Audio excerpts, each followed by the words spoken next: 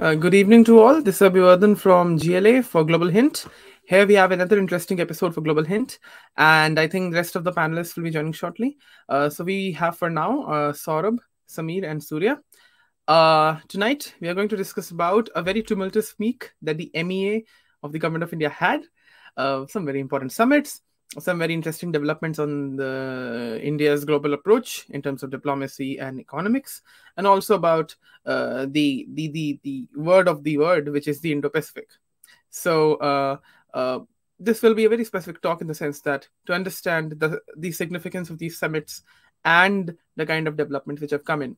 I would also like the viewers to go to, I think, News 18, where Surya had recently published a very interesting article on how the Quad has somehow agreed that, the Indo-Russian ties have some significance to boost the Quad.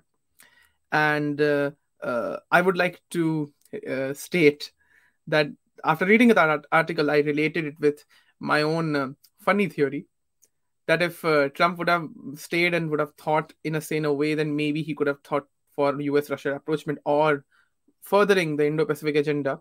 But again, that's a funny assumption, but I'm not getting into it. So let's begin with the discussion. And I'll first give the floor to Saurabh to give a simple brief in 2 to 3 minutes about what has happened in this week so that the viewers get an insight, and then we'll directly go ahead with the questions. I think the rest of the panelists will be joining in a while. And if the viewers would like to ask questions, please feel free to do so. So, Saurabh, over to you. Thank you, Abhivardhan. So, I mean, the three big things are, like the ongoing Russia-Ukraine crisis, conflict, war, choose how you want to say. Then the India-Japan summit, and then the recent visit by the Chinese Foreign Minister Wang Yi. So, I mean, the things are unfolding regarding Russia and Ukraine. Ukraine seems to be holding. Uh, Russia seems to be increasing its offensive, and I think given the cloud of information slash misinformation, not really sure, like what is happening. I think unless you're too deeply involved in that area, but it seems that Russia is increasing its control of at least the port city of Mariupol, I think. So that's happening.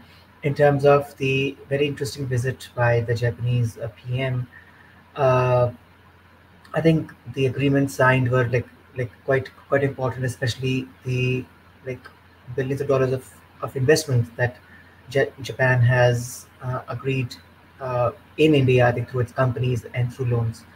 So that's important. And then the most I would say interesting aspect is Wang Yi's visit yesterday and how he was or wasn't received in India, and how were the discussions with EM Jaishankar, and especially the fact that the MEA felt it was prudent to do a press conference or at least a press briefing right after Wang Yi left. That's unique because I think we haven't seen that happen that frequently. It's usually the spokespersons who do the briefing.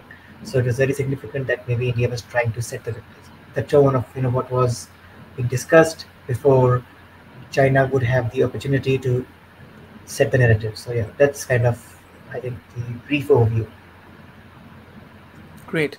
So let's come on the Quad first, and then we'll discuss about other developments related to Russia, Ukraine, and others, and how has India created its own share of leverage. So my question is to Akshobh. Hi, Akshobh. Welcome. And the question which I have is, we have seen that the Australian ambassador in India, I think, if I'm correct, has recently said that the Quad understands India's position on Ukraine-Russia crisis, and somehow it's a very good indication in terms of how the Quad members look at India's role in this grouping. So how do you see this development per se, as far as we know, and you also know how in the whole region, whether it's America and Europe, how have the commentators described on India's position? And so in that regard, how do you see this? Yeah. So fundamentally, look, nothing changes as far as the India-US relationship goes in this aspect. It's important to bifurcate what said on Capitol Hill and was what the administration is saying, right? I mean, Capitol Hill is yes, there are lawmakers there, and there are people who are part of various committees, including Foreign Affairs Committee, and they do have gravitas, but that doesn't directly translate to what the administration is saying. Right? The administration hasn't said anything to the extent of anything that would be termed as excoriation or condemnation of that sort, and fundamentally, because that's very well codified how India approaches its foreign policy, and that's known. So I think you have to understand that in two ways, right? Congressmen will speak because they have constituency to appease to, they have their own policy, they have their own view minds, or because the nature of the Russia-Ukraine escalation has been unprecedented in some ways, right? I mean, it's 2022, and in some ways this looks like 1939 with some sort of invasion here. So without getting into that minutia, so there is a level of unprecedentedness towards it that has brought out statements, right? Now, that's the first part.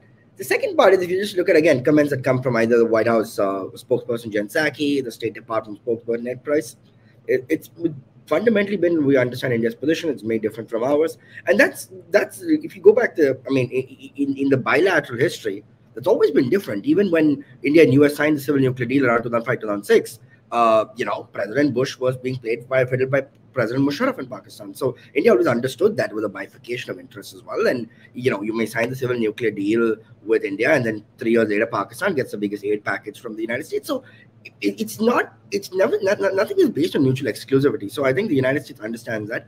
I mean, look, Biden's comment, again, it may have been glib, may have been flippant, but I won't read too much into that somewhat shaky comment. It's off the cuff, maybe not off the cuff, but it's not. It doesn't translate to policy. That's the important thing. Fundamentally, from the Japanese perspective or the Australian perspective, the other two Quad members, they've understood that perspective as well. And don't forget, the first time when the Quad took off or didn't take off, Australia was very more reticent about condemning China, because Kevin Rudd was the prime minister then, and Kevin Rudd is a fluent Mandarin speaker, and Australia was very dependent on China for its commodities trade, because while the world was collapsing in 2008, China's boom had begun, and China's manufacturing boom. So China's building up of cities was largely reliant on trade with Australia. Countries inherently approach it from their own perspective. The Quad is not an abandonment of any foreign policy. It's mutual synergy in one particular region, which is the Indo-Pacific. And while Russia, Ukraine, because the unprecedented nature of the scale is dominating discourse, but last we checked, the Black Sea and the Sea of Azov do not fall in the Indo-Pacific. So it technically should and shouldn't at the same time be discussed.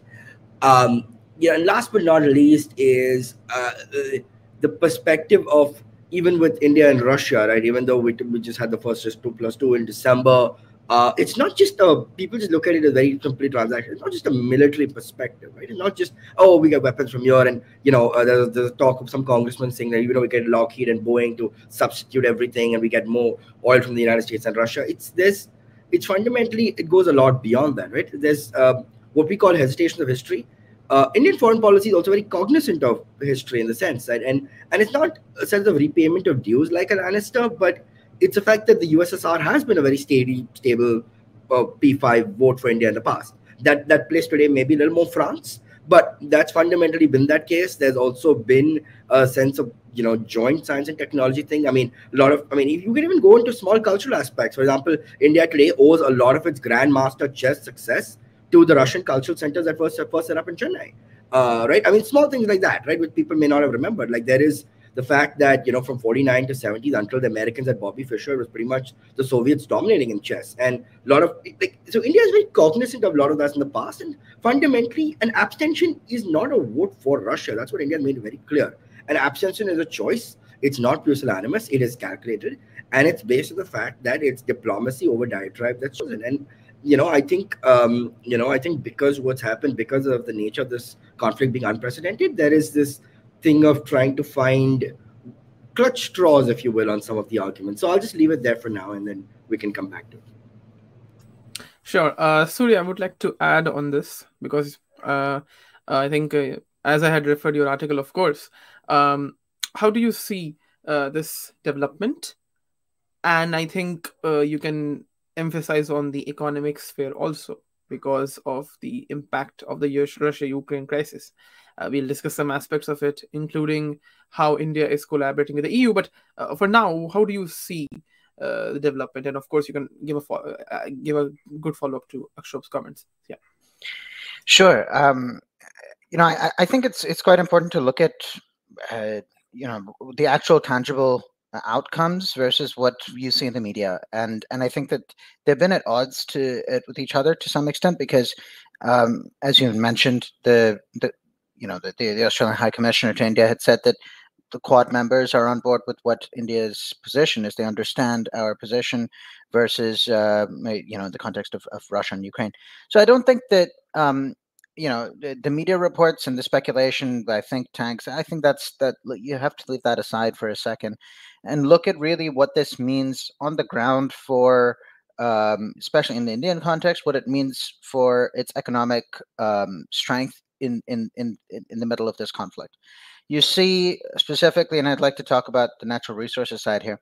China going out there to perhaps expand its access to Russian energy, not just energy, but also dry bulk commodities and metals.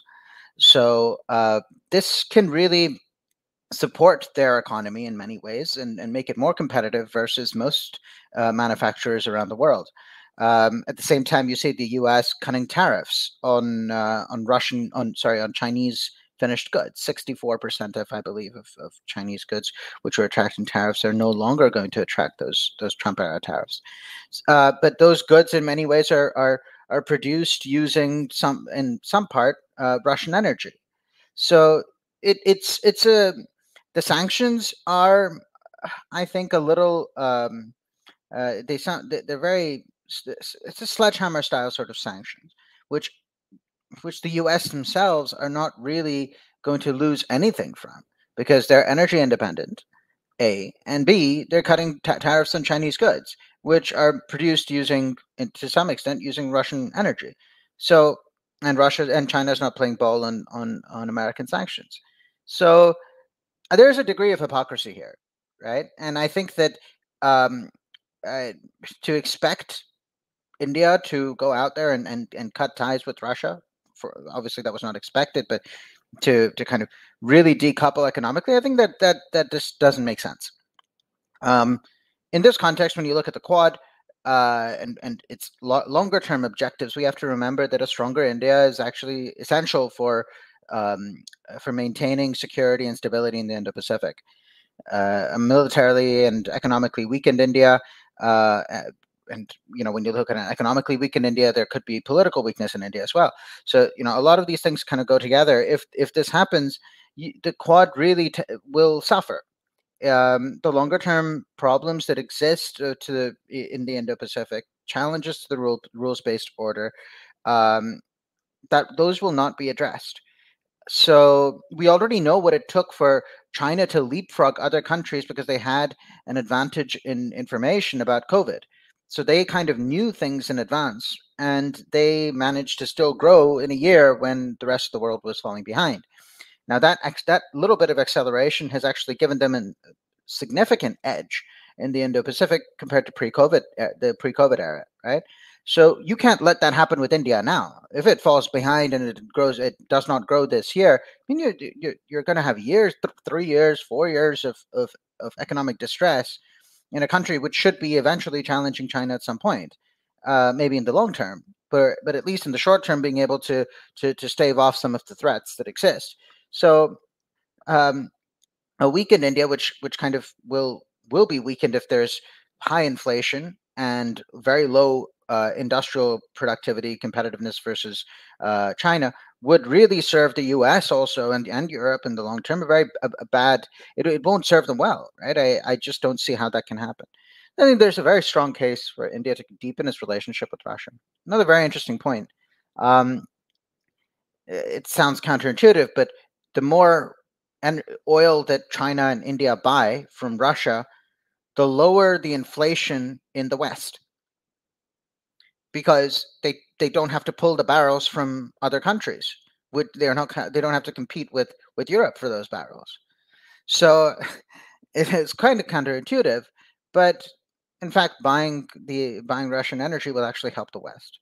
So all in all, if you look at it, this is not a bad outcome. But here really the question is, how much pain can the West really take, politically, economically, and therefore politically, to kind of outmuscle Russia and kind of defang it? Right? I think that it's very. There's a tipping point. The Germans actually came out and said very clearly that if we continue with this, if we don't import Russian oil and gas, we can really end up in poverty, and there could be mass social unrest.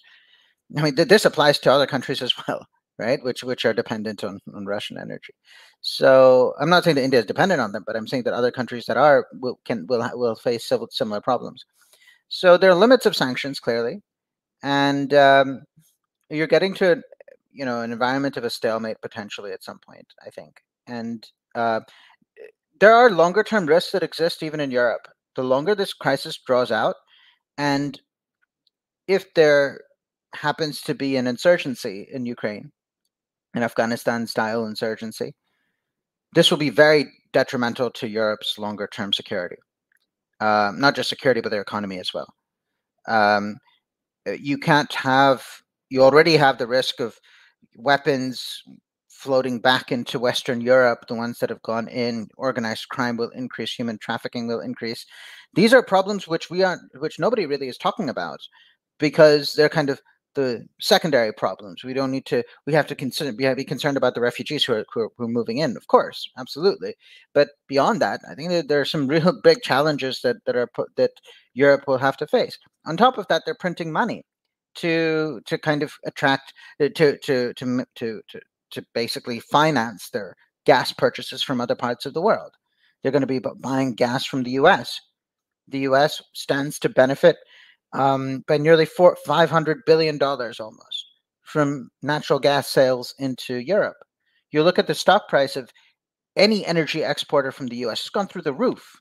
Why? Because Europe has to buy from them now. Look at defense companies. The stock price of all defense companies in the U.S. gone through the roof. Why? Because Europe has to buy from them now. This is America's great power play. They're going to come out relatively unscathed, at least in the short term, because they're actually going to come out stronger, because they're going to suck Europe dry. And I'm using this term very, it's a harsh way to look at it, but that's exactly what they're doing. And they're doing it to consolidate their economic and military sphere of influence. They're not concerned whether rampant inflation destroys the parts of the European economy, or makes sure that Europe kind of stays at a low, structurally lower level of economic prosperity. They're not interested in that. What they're interested in is consolidating power versus Russia and the East in general. In this context, India fits in where? It's kind of like a area of interest for the West. That's, I would say, probably that's about it, which they would like on their side. And but I think what India is doing anyway is kind of managing both sides, and I think that the way that they're doing it, their strategic autonomy, is actually going to benefit both parties, which is quite an interesting position to be in. I don't think it's really being stuck between a rock and a hard place. I think it's slightly better than that. But yeah, I mean, I'm happy to discuss more of the European stuff, because there are a lot of things that I think will happen out here in the long term. Now, I completely appreciate this. Actually, remarks by both Akshub and Surya. So, Saurabh, I'll now come to you, and maybe Samir can also jump in. So, we know that India is a middle power by all means, and as a middle power, it has to look as how it will find its way anyways. And the analogy which Surya makes is quite interesting about how Indo-Russian ties will help the Quad, help US, help Europe in that sense. So, I don't know if I'm correct on this, but you can correct me, and the rest of the panelists also. If there are countries which have this kind of similar position like India in any part of the world, that's a different question altogether. Because we all know that geopolitical and other kind of binaries are created, or they exist due to a clash of interest in others, and it's a very basic 101 understanding of IR.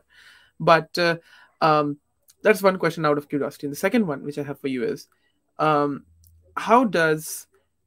should India look at it from a bit of a long-term perspective, in the sense that while this hedging is going on and a sense of, I would say, perpetuation is there, um, do you look at the engagement between India and EU recently? Minister Jaishankar had an engagement with the European Union on data protection and other technological aspects, and Samir, if wishes, can jump in. And also, in India and Greece had an engagement, which means that the foreign minister of Greece had met the foreign minister, which is EAM of India. So even some European actors, I think even the Austrian minister, I think Austrian foreign minister also came to India recently. So these developments have happened, and we'll pivot to Europe in a bit. But how do you see them? And then we can get back to the US question afterwards. So here you go. Yeah.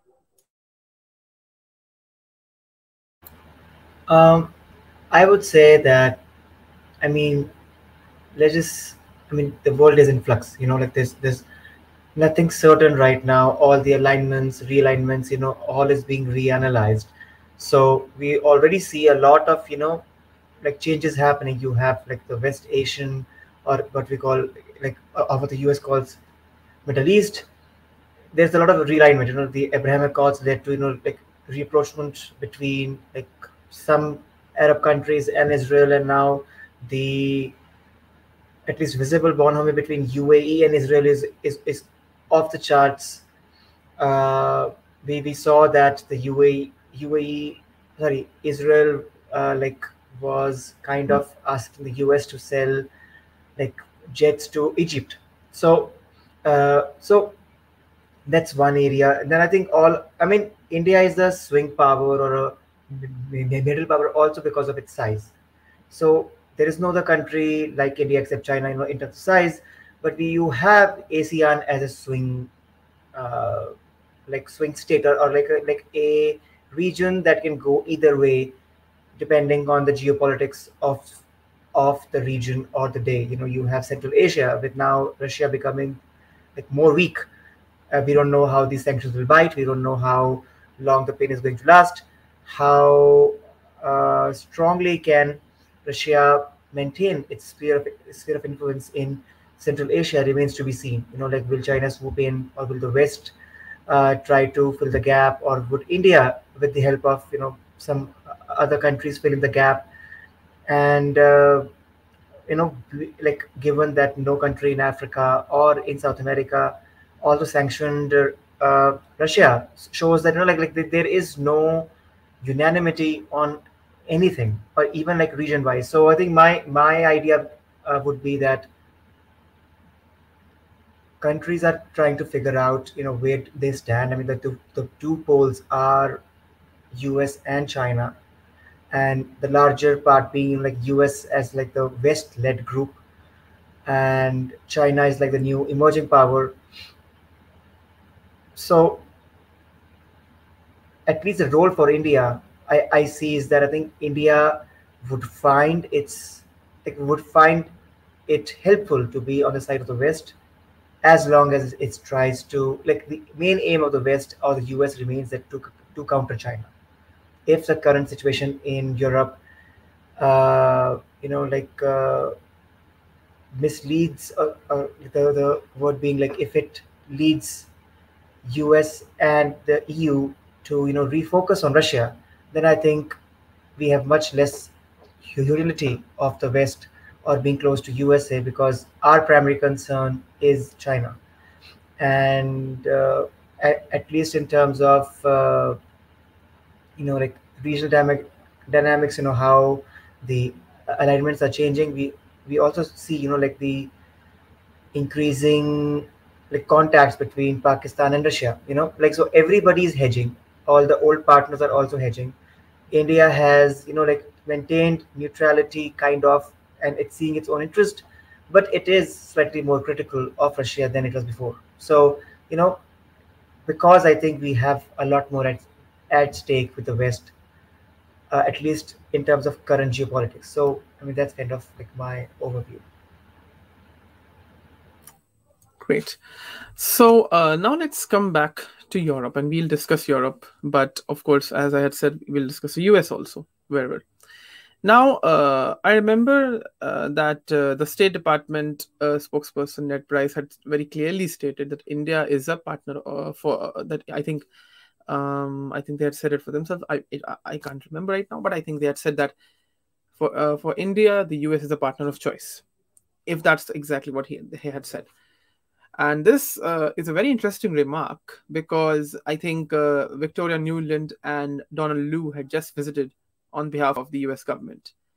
Um, Talking less about Victoria Nuland, considering her developments and her statements in the US Senate, but more on Donald Lu, I think one thing we see is that, as Akshay points out about the congressmen and women, I think the interesting part which I found was that the way the nuance existed in the State Department officials as far as engagement with India is concerned, because they had asked those kind of questions, which if anyone watches right now on social media, such as YouTube and others, will say, you know what, oh, these are uh, very weird questions and so forth in that sense. Or they're something which are very, uh, like they're just the tip of the iceberg, they're not the iceberg in that sense. But still, the fact that the governments have a sense of nuance to engage in a long sense is very interesting. So I think one thing which is now becoming clear is that while the trajectory of cooperation of the Quad members will increase, which is anyways going to happen, the Quad is more in that consideration of whether it's critical tech, whether it is climate change, whether it is R&D and others. I think we are going to see much more humble collaboration. Although recently Australia had invested, if I'm correct, in Indian rupees, if I'm saying 1,500 crores recently in India. Of course, they are not much as far as, because if you compare it with even a proper startup which is earned in India, its revenue and all of that stuff, but that's a different issue altogether. So I think Indo-Australian cooperation is also on a rise. I think Prime Minister Modi and Prime Minister Morrison had a summit virtually. So I'm bringing Samir on to the panel in the sense to ask that when it comes to technology, the one thing which we generally see is that all of these kind of quote unquote crises, whether it is a pandemic, whether it is a kind of a conflict of international importance, or any kind of quote unquote war or situation which affects other areas. For example, Africa's dependence on Russian food grains and other things, and also when it comes to the whole crisis related to gas prices, right? So we see that interdependencies exist. Now, in the domain of technology, and I would say emerging technologies and both critical technologies, how do you see India creating its own way? Because um, this is something which we have started discussing and we're already working on it, whether it is semiconductors or whether it is space or whether it is even investing in AI. How do you look at the contribution of the crisis and the current developments which have happened in this week, in the sense to say that, you know what, India has thought out new initiatives and new ideas to work its way? Because it's very much in India's interest to get global cooperation from the West and other actors as much as possible. That's what India tries to foster in, even with West Asian countries, for example. So how do you see it? And then I think maybe Akshob and Surya can add up. Yeah. So I think we need to look at it from a very broader perspective. I think I just wanted to add this point that if you look at India's own neighborhood, which is quite unstable in the sense you have military dictatorships in some countries, then you have China. So I'm sure there will be some kind of a thinking also in the West that if India were to go down economically at this point in time, or for that matter, even politically, I think it's not going to be a good thing for the region in the Indo-Pacific region in the entirety. And secondly, also the fact that it's not only the Quad that is primarily working on these issues, there is also the new Quad that is coming up, the West Asia Quad. So there are a string of new, alliances and relationships that are coming up in the region. So I'm pretty sure there is going to be a balancing act looking at the long run. So I think we have just signed an FTA with UAE. We are soon going to, initiate one with Israelis. So in that sense, I'm sure there is going to be a lot of good things for India because especially with Israel, if you're talking an FTA, then I'm sure because Israel is a technology hub, a startup hub, there is going to be a lot of discussions relating to these areas. Secondly, if you look at the points that you raised regarding India's own domestic, how can I say, initiatives regarding setting up semiconductor industry or whatever. So, to be very honest, I'm not very optimistic because there are a lot of inherently major challenges within the country that we face as far as setting up industries like the semiconductors are concerned. Because even though there is some kind of an expertise in India in terms of semiconductors and stuff, there are a lot of other factors that need to be plugged in. Like, where are you going to bring in all the silicon, let's say, for the semiconductor industry? If you are like planning to have it in the next 5 years of $300 billion of exports, then you need at least $50 billion or something like that of silicon in India in order to have your ecosystem ready. So the amount of funding domestically, in my opinion, is not enough. And secondly, if you look at quantum technologies, for that matter, it was in 2020 budget, if my memory serves me well, that the quantum mission of India was announced, but unfortunately there has been not much funding in that sense. So there are a lot of issues that need to be tackled with. I think we are lagging behind technologically, and of course, one way is through partnerships. But at the end of the day, I think if we really have to become self-reliant, I think we need to become technologically self-reliant. We are also seeing during this war the kind of misinformation on Western platforms, and Western platforms themselves, big tech, or for that matter, even SpaceX, becoming an arm of the American government, right? So these are some major issues that India has to really look at. I think our private sector needs to be really encouraged in that sense. So I think there needs to be a slew of initiatives, tax reforms, labor law reforms. So I think these are the primary factors that India should really look at before, getting into or venturing into deals that might eventually be detrimental to our cause. So that is where I rest my case. Thanks. Yeah. Okay, so that's an interesting take. Go ahead. Yeah. Just super quick on this. There was a report that came out. I think that they're kind of in a very critical phase in India right now on the semiconductor project. They've got I think 3 companies bidding for. Let me just check what that was. It was for the silicon part of it, and then there was another part which was just for the silicon fabrication, and I think here. Let me just check. They've got 3 for silicon fabs and 2 for display fabs. And I think that only about 1% of the total market right now with their $8 billion package that they want to deploy. It's a start. If they can get it off the ground, I think that it can meet some of the domestic requirements at least. And I think that in some ways, that's in the initial stages, I think that's probably enough to make sure that it safeguards some of the national security interests, I think, at that level, right? For some of the defense projects that we're running, for some of the, any project that's related to national security, if we can procure domestically, I think that would be great. And obviously there's a larger commercial angle to it, and I think that will develop organically as things move ahead, but it needs to get off the blocks in the beginning, and I think that has to be government subsidized. It needs to be government supported, and then you kind of start reaping the rewards down the line. The very idea in India that, look, you're not willing to spend upfront for longer term returns, I think that's something that in some ways this government, one of the areas where they've been strong in is kind of being willing to invest upfront for longer term returns, whether it's infrastructure, for example. One of the ways they're going about doing it with roads and ports. This is with the idea that it has a deflationary impact domestically in the long run.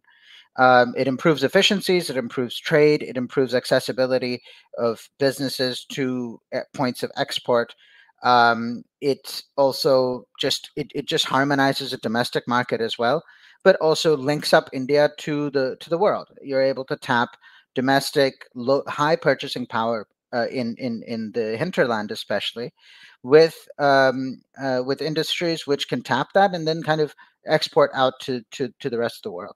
Now, the capabilities that those industries actually have technologically, that has to be ramped up. But what you're seeing is that this year we've had record exports from India, and there has been a significant addition there's been a significant value addition in certain sectors of the exports this year, and it's a quantum leap from last year. Now, they may be small additional sort of value additions that things that have been added on, but I don't think it's a step back. It's actually a step forward, right? So the country's making the right moves. It's also very difficult, I think, that to actually see the needle move on an aggregate sales level, the revenue level, because it actually just the process of value addition takes time to kind of consolidate into what we really call economies of scale, where you can have very large a large footprint in the global market of finished goods. It takes time. The Chinese took nearly 30 years to get there, 20 years, you'd say, at least, to get to this point. And it accelerated after they joined the WTO in 2001. For India, I think they need to find select areas and kind of work on those and dominate those industries globally, and especially at least in the Indo-Pacific, because that's where they need stability the greatest. You take a look at some of the other areas the Quad, I think, should be focusing on is the electric vehicle space and the green energy revolution that we're seeing globally. You're seeing very high energy prices, obviously. Some part of it is due to the crisis in Ukraine, but a lot of the inflation actually came before, and it was partly Federal Reserve driven, partly underinvestment due to underinvestment in the energy space. Because it was considered a dirty fossil fuel, so they didn't want to invest in oil and gas. So there is a significant pressure to kind of move into electric vehicles. Now, I think that the PLI scheme for batteries especially is a very good move in this direction, because if you're able to manufacture these at home, that's fantastic. But what's very important in electronic vehicle supply chains is the actual natural resources that feed into all of this. And right now, 80% of all critical metals and rare earths are controlled by China. Now, this cannot persist if you want to create a stable ecosystem for yourself in India, or even if the US wants to create it, they can't possibly go down this route. One of the reasons why even Trump talked about buying out Greenland was for this purpose, right? Because it is there within the American strategic thought that they need to secure themselves in this space. Natural resource and energy security will be it came out in The Economist, but I work in this industry. I've been seeing this for a few years now. That's pressure building on countries to make sure that they secure themselves. It becomes exceptionally important now in a more fractured world, where China can access a lot of energy at cheaper rates from Russia, and they also control large parts of the electric vehicle supply chain, right from the raw materials to the production. And there's one element which I think I've mentioned in one of the previous discussions we've had, Abhivardhan, was this deep ocean mission. So they're going out there to really see what they can extract from the sea floor, from the seabed. These are high density nodules where they're able to get a lot of the critical metals required for battery manufacturing. Now, with what India has access to in the Indian Ocean region itself, under its exclusive economic zones, it can actually supply a lot of what is necessary for its industries to build out its batteries. Now, I don't know how much would be exported, but I know for a fact that it would go a long way to at least secure domestic requirements. And I think that really has to be the focus. All countries are looking inwards. The U.S. is having a manufacture in America or make in America sort of thing. I mean, this is the exact same thing, which is like a make in India in a day, obviously for them. I know when we talked about Atmanirbhar Bharat, there were a lot of think tanks out there, American think tanks, which were talking about it as quite derisively and saying that this is like a move inwards and it's not really good. You're not being embedded in the globalized system. But globalism, in many ways, has already taken a body blow with this war. So a country like India has to actually focus on its domestic capabilities. It also, on top of this, that once you develop some domestic capabilities, you can export and you can stabilize supply chains for other countries and make sure that you can replace China in some sectors. And I think that is really where where India's interests should lie. Now, to what extent are the Quad members really interested in this? I'd say that Japan, to some extent, is. Australia is now, given the change in government, and also the sort of retribution that China gave to them. I think that they kind of realize where they stand. And then on top, but I don't think that the US is fully on board. And Akshob, you might be able to give more insight into this. I just don't think that they're willing to decouple from China. And I think this is a real concern for India. And given these concerns, and they should be looking out just for themselves, because one, looking out for themselves actually helps the Quad in the long run if countries decide to kind of really decouple from China. And secondly, if they look out for themselves, they just simply look out for themselves, and it helps India themselves.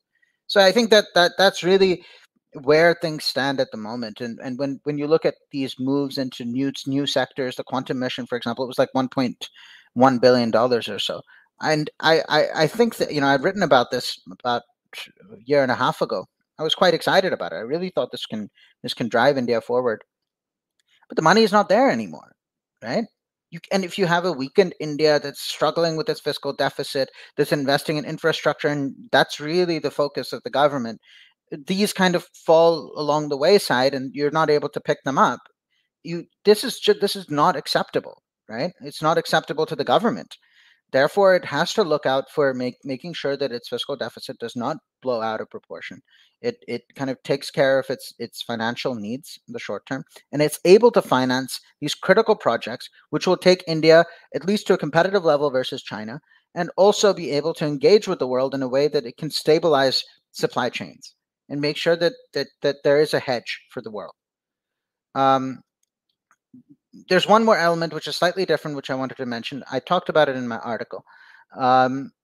Russia moving too close into the Chinese orbit is not something that is good for the Quad.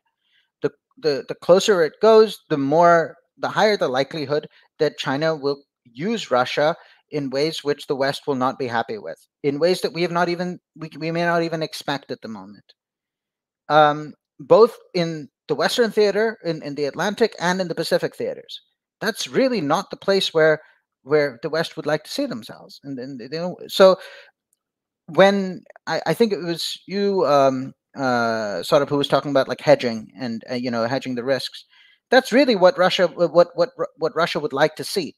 In some ways, they've done this in the Middle East. They've got a few countries together that are willing to kind of play Moscow off Washington. But India plays an even larger role because of its deep defense ties with Russia. Russia would be more than happy to keep arming India as much as possible and working on joint ventures as India would really like to indigenize more things. But that really is a counterbalance to China, so China does not feel that it can extract its pound of flesh from Russia every single time. So I don't think anyone in Moscow would want to make their country a vassal state of China. So India plays a role here in doing this. Everybody in the West is just looking at Ukraine, and that's really just very short-termist. That crisis it may drag on, or it may blow over this year, but that crisis it's not the only crisis that's going to exist. The world is going to continue you have to look at it from a 10 to 20 year horizon. But does the US domestically, do they have the capability of looking 10, 20, 15 years, 20 years down the road? I think that they're really struggling domestically and on the political front, because they really need to just look at achieving short-term objectives to placate their domestic audience. It's very interesting because that was the position that India has been in for very long, right?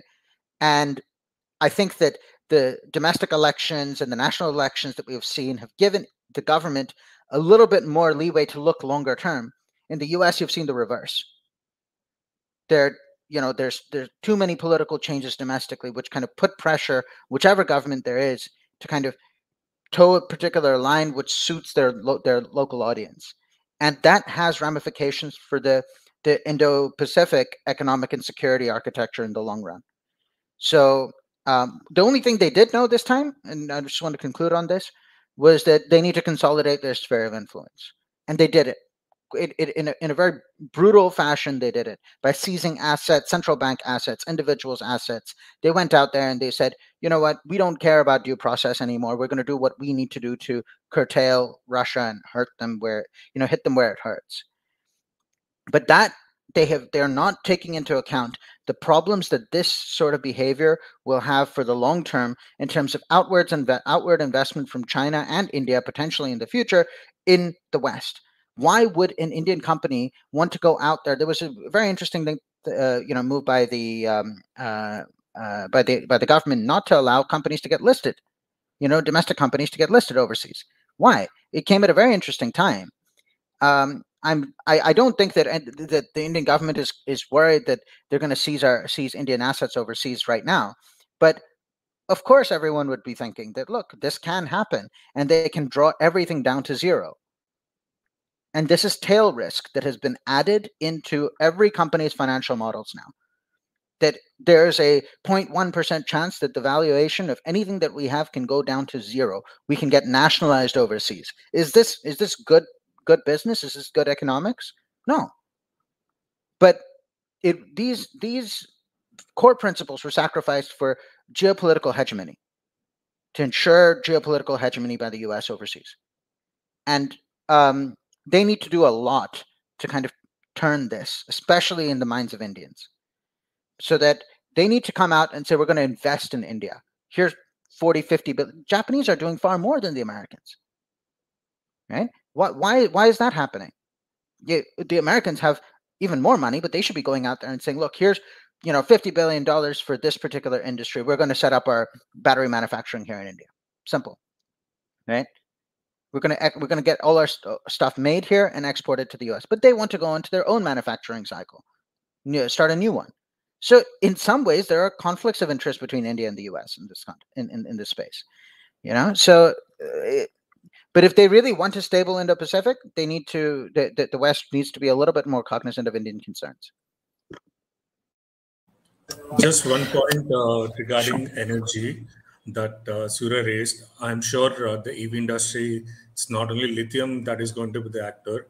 So they're also looking at hydrogen and green hydrogen, which are as potential, vectors for energy within India.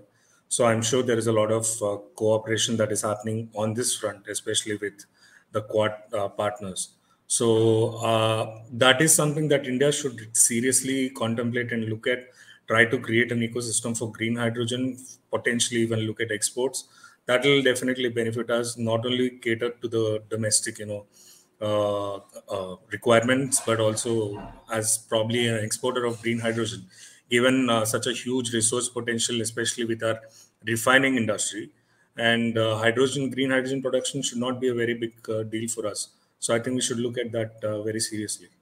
And Reliance is looking at it, right? This is these companies are the leaders of these companies are very sharp.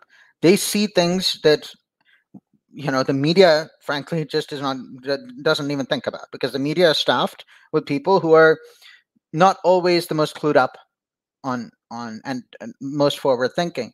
The business people, the ones who run large industries, they see things in the future. The ones that have been very successful, and I think Ambani is particularly prescient in his calls, and I think he sees hydrogen as one of the major areas of potential investment, which is why he's willing to put like $12 billion behind it. It's not a small amount of money. I think Akshob can, of course, respond and have his comments, and then we can discuss about China. considering the Foreign Minister Wang Yi's visit, and then we can conclude. So, Akshobh, here to you. Yes, just a couple of things. Obviously, a lot unpacked. I would actually say that fundamentally in the last few years, I don't only want to live in the US-India space, but by virtue of being Washingtonian here, that's a space I end up occupying or being part of rather. If you just think about it, right? Just think about it in the last 75 years. What you really have to define the relationship as it's gone from aid to trade, right? Or from a sense of estrangement to engagement. Like Johnson, Indira Gandhi meetings in the 60s were PL 480 food subsidies, right?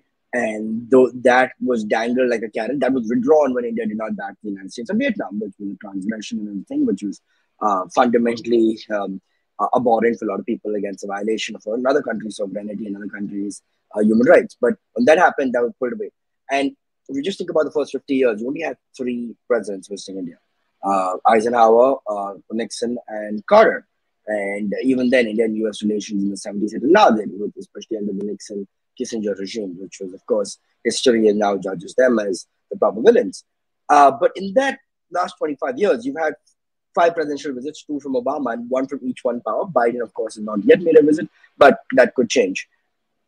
You have to see the kind of engagement that's kind of happened. And in the fact that, Surya touched on record exports at 400 billion this year. I think 113 of that was largely just from the United States alone. The India-United States trade partnership around 150. Look, there's no trade deal just yet. And that's because a lot of other issues, right? One is there's no political appetite right now in the US for such a trade deal.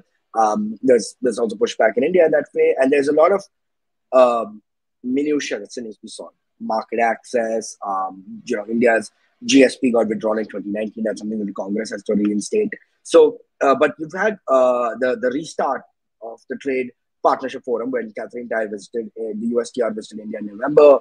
And all of a sudden you've seen small things happen, like alpha lahe and cherries from the United States coming in. Mangoes from India, which is very, very sacrosanct and worshipped in the US, had been completely kept aside. Mangoes in the United States come from Mexico. Real pulp, no fiction there. So what's really going to happen right now is more and more, and what TPF is going to do is kind of erode some of the barriers. Now, Prime Minister Goyal at a summit last year said that he wants by 2030, hopes that the India-US trade can hit $1 trillion of trade. We're at 150 now, and that's still less than 1/5, right? So for that to happen, there still has to be a lot more political appetite to get a trade deal done, to understand that the market fundamentally, private sector companies understand the potential of India's market as well. And what's happened right now is, I know we touched on supply chains as well, and because one of the sacrosanct foundations of the Quad is resilient supply chains, because what COVID did is fundamentally show a couple of things. One is that you cannot have a system where things that slow down in China mean things that slow down the rest of the world. It's just cataclysmic right now. I mean, we live in a sort of market, a global market where you do have alternates. And the fact that China has such a monopoly and a hegemony in the manufacturing space, it just kind of showed that, supply chain disrupt in China meant that supply chain disrupt in the world. And we're still not out of that yet. We still have a supply chain crisis, as we saw from Christmas this year. And fundamentally with the Russia-Ukraine crisis, that supply chain crisis is going to get worse. Right now, we're already seeing countries like Egypt and Morocco and Turkey, which are reliant on Russian wheat, not getting it. India is still imports a lot of its sunflower oil from Russia and Ukraine, and that's been another crisis as well. And I'm not even going to touch on the energy part, but we already know about the energy crisis going on. What's going to happen right now is, as part of the supply chain crisis, India kind of moves. The Make in India part is not just what Atmanirbhar Bharat and self-reliant India is not just about. It's not autarky, it's not inward-looking. The economy is far more global, far more intertwined. And we also see that with sanctions. Well, sanctions don't just have one market because it's octopus arms. There are various flows. So you can't just sanction one source and assume that nothing happens, right? What's going to happen now is countries have kind of realized that you need a China plus 1 strategy, China plus 4, China plus 5 strategy.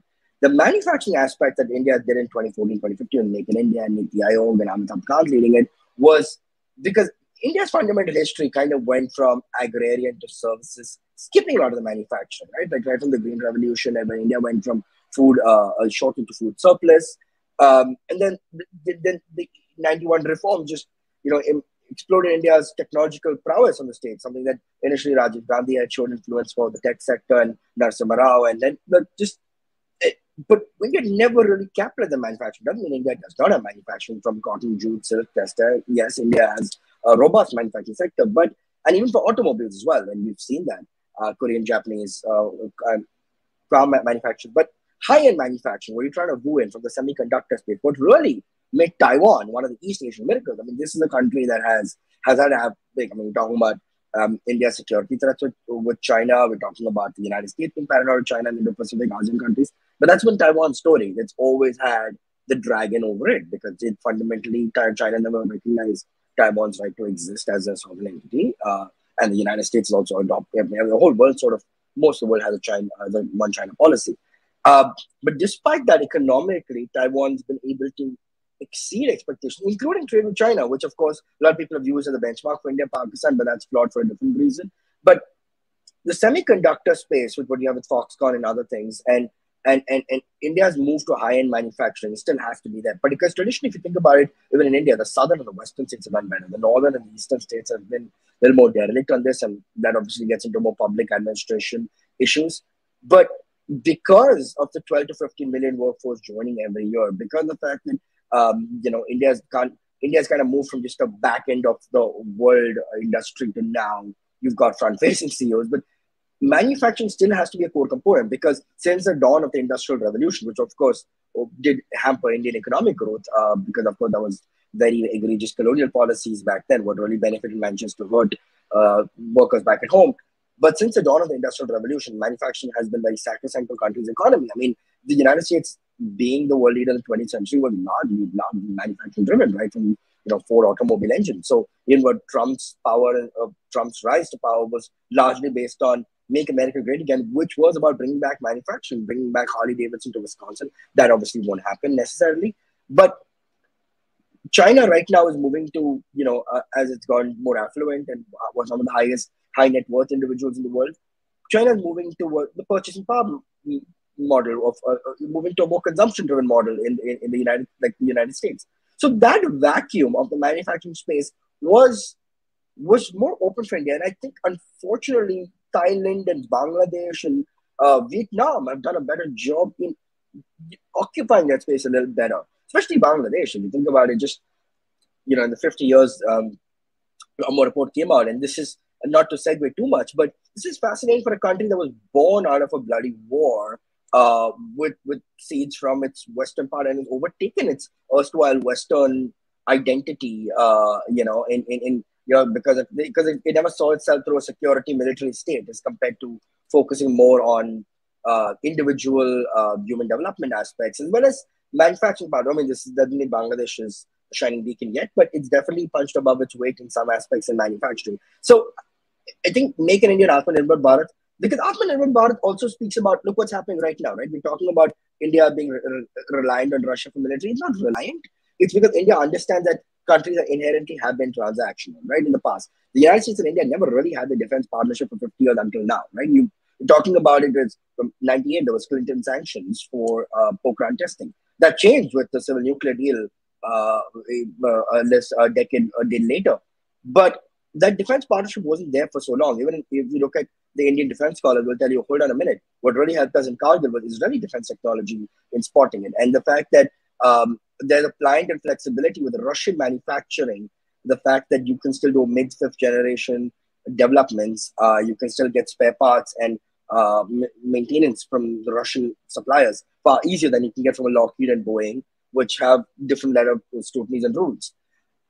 What also helps with India's perspective there is the fact that India looks at defense manufacturing through like a mutual fund thing, right? You don't put everything in one basket. So you've got Russia, you've got Israel, you've got France, and you've got the United States in terms of your larger suppliers. But Atmanirbhar Bharat also means, hold on a minute, it's indigenization of Indian defense. We need to move more towards indigenization because fundamentally, as per the laws of a country's industrialization, the more sophisticated, with science of technology and manufacturing, the more a defense equipment happens, the more defense manufacturing happens. Perhaps a little less procurement and more, and you've seen that with, the Gilded Age in the United States, and Russia's always had a strong military industrial complex there. Even in the Soviet Union era, Russian military industrial complexes on par with anyone else. And that is this indigenization of Indian defense has been that's part of Atmanirbhar Bharat. So it's not a sense of autarky as well. So fundamentally, right now, as we think about supply chains also being disrupted, right now with what the Quad's also trying to do is in terms of resilient supply chains is one is understanding that it's not just a China hegemony with manufacturing. Two is taking away or mitigating China's carrots in the region, right? Like we spoke about EV and solar. China's outdone the United States in West Africa for that, from Senegal to Mali and everything, providing cheap solar technology. What India is trying to do in that, so what the Quad's trying to do is countries which do have the sword of Damocles over the head in terms of ASEAN nations, see a sense of ASEAN's codify a sense of ASEAN centrality, which it hasn't been necessarily, because even in the ASEAN regions, if you think about it, countries like Thailand haven't said anything because Thailand's whole it goes into Thailand's history of adroit statecraft, how it was the only country not colonized in a region which had the British, the French, and the Dutch, and everyone else. Countries like Laos and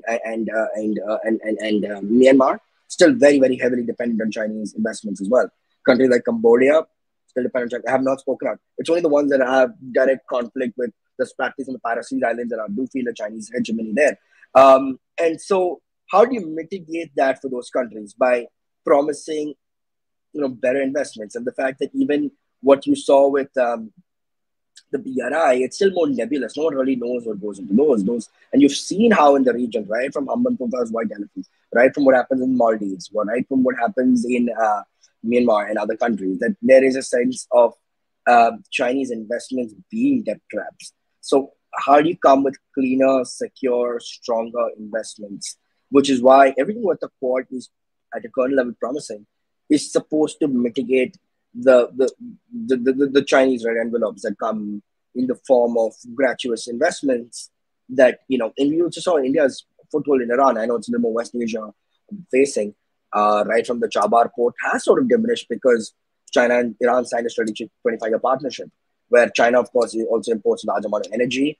Iran needed to counter sanctions as well, and China's in a good market. And what does China say in West Asia? What China says in West Africa? What China says in Latin America? That, we don't care about ideology, unlike the Americans, who have always given investments based on, a sense of political ideology that they are coalesce with. Of course, there are exceptions to that in some parts of, like Saudi Arabia. But you need road, railway infrastructure, ports. What's wrong with that? And I think most countries see Chinese investments. The weaker countries do see, the more countries more amenable to robust investments do see that as an attractive investment. So that's where the asymmetry of power has been, and that's why I think the Quad, and now even in West Asia, the West Asian Quad, after the Abraham Accords, is trying to mitigate some of that. So I think those are just some thoughts. I know we've kind of traversed a bit of the globe there, but back to central headquarters. Just one point I just wanted to make. Sure. This regarding the startup ecosystem in Europe, for example. So if the sanctions are going to go on for a while now, then I'm sure there is going to be a lot of recession that is going to happen in Europe. And that, paves way for Chinese investment to move in, right? Although Surya just made a point on, people being afraid of investments in the West, if this is going to be the case, if countries get sanctioned left, right, and center. So that is one concern I really have. If there is a lot of Chinese investment going into Europe, with MSME sector especially, that is going to crumble absolutely. This we saw already in 2008 when the financial crisis happened. So I think that is something that we really need to look out for, and I think that is one area that India and Europe perhaps can look at and target for any kind of Indian investment, or for that matter skill development programs within India for Indians to go and work in Europe or things like that. So I think there is a lot of scope in this domain, and I think nobody is talking about this. In fact, one of the things that one of the possible outcomes is obviously a deindustrialization of Europe with high energy prices, and you may end up seeing a lot of German companies, French companies, say more so German, looking at shifting manufacturing base to China. That what that essentially will end up doing is that a lot of high-end technologies which exist in Germany, which they've kind of specialized in as the lower end of their manufacturing has moved out. They've still kept a large section of their high-end manufacturing. That may end up moving. And if that moves, we know what happens typically with reverse engineering and IP theft. And the companies may end up moving their manufacturing to China, essentially held hostage by the Chinese government, just like how now companies are held hostage by the Western Bloc politically, right? They can say that they can they can just grab these assets whenever they want. The Chinese can easily do the same if those units are based in China. So this is a very dangerous shift which could happen, and that all that will do is further develop Chinese capabilities against not just the United States, but also, its adversaries in the neighborhood. A small example of this: Russia is going to find it difficult to expand its LNG export capacities, capacity across its coast, because some of that liquefaction technology, where they turn gas into liquid and put it onto the ship, that technology they have still not mastered.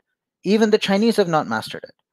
There are a few German companies that are particularly good at this, and a few American companies that can do it. You would have thought that, given Russia's technological capabilities in other areas, or China's capabilities in certain areas, they would have mastered this by now, but they haven't. So they're dependent on this technology. Now, these are things which would be in the eye line of Beijing and Moscow in the long run. So this is just one example, but I'm talking about even other high-end technologies within quantum computing and other areas that, or even the biological sciences space. The Germans are particularly advanced in this biotechnology and biological sciences. So these things, if they start moving abroad, and into China, there will be serious problems, and they really don't want that to happen. I would assume the U.S. would be cautious of that happening. How will they prevent it? I actually don't know. Because I think they've got themselves into a bit of a mess. Because if you have a deep recession, you either have two options. You have high inflation that persists over the next 2 years, or you end up with a recession that really, with reasonably high inflation for the next 2 years, right? Maybe less inflation than if you have if you keep pumping the market with money. The Europeans want to keep printing money. They want to finance their energy bill, new energy bill that they've got. I mean, how long can they keep doing this? I really don't know. I think that Europe is on the precipice right now. It's going to take something very special to pull them off this. I don't know what it's going to be, but if you start seeing a structural decline of Europe, what Samir, you were saying about Chinese companies, in some way or another, they will try and grab their share. And the Russians are not going to be far behind, because they will be able to fracture Europe politically eventually in the long run. And the Chinese will do that work of going in to grab the assets or the technology or the IP, whatever it may be. So this is actually going down the future. Like, if you go back into the past, Europe was always fractured, right? In fact, a lot of its innovation came from the fact that it was fractured, and there was a lot of competition between countries. It's going back to that.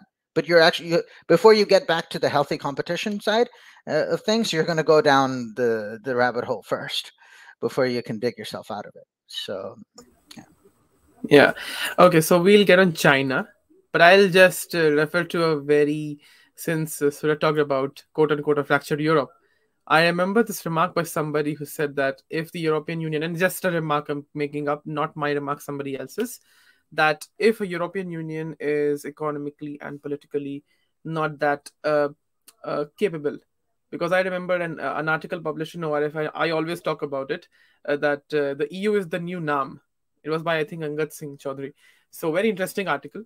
And if the EU becomes the new NAM, interestingly, then somebody suggested, I think Roger suggested, that EU can be bifurcated into West EU and the East EU, or maybe Central East EU. But again, that's a figment of imagination. For fun, I just raised for the viewers, listeners, and the panelists. So let's get on China. Now, I'm really happy that we have pivoted our discussion and centralized on China and Chinese concerns. I completely understand the fact that when the foreign minister Wang Yi came to India, and I also related to this funny development on Twitter and social media where I see Chinese embassies posting the content of a prominent news channel where a particular anchor is basically heckling at a particular US professor. But that's a different game altogether, which is very good for Indian media PR.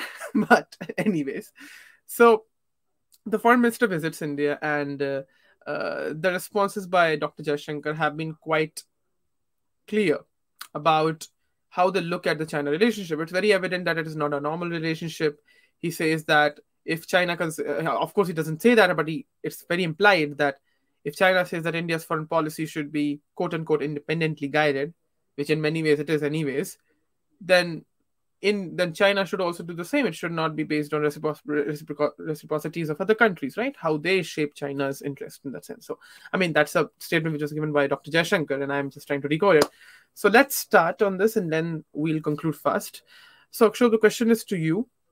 How would the US look at this development of the Indo-China meeting, in the sense that, negotiations are still happening on the military front, and we know that unless the status quo ante is not received, I don't think, in my view, any larger development will happen. We also know how the US has cooperated with India on handling with China as far as the whole Galwan clash was concerned in 2020. So how do you see it? And then, Yeah, so a couple of things there, right? Firstly, right now, given Washington's preoccupation and largely global occupation of the crisis in Ukraine,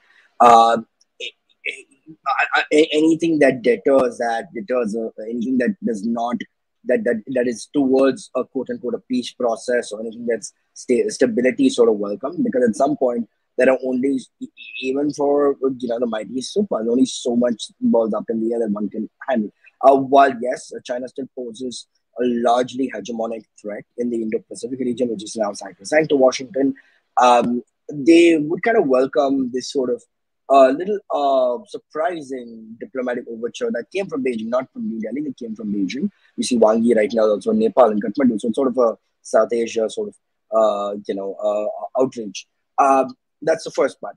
The second part is, I think, what if you look at the kind of comments that are coming, it came out from the Indian establishment, was very, very similar to what traditionally that, in the last 15 years, where China has become the largest security threat, the way the comments used to be reserved for something like Islamabad is like, can't have a normal relationship until, the terror and talks don't go hand in hand. Can't have a normal relationship in this.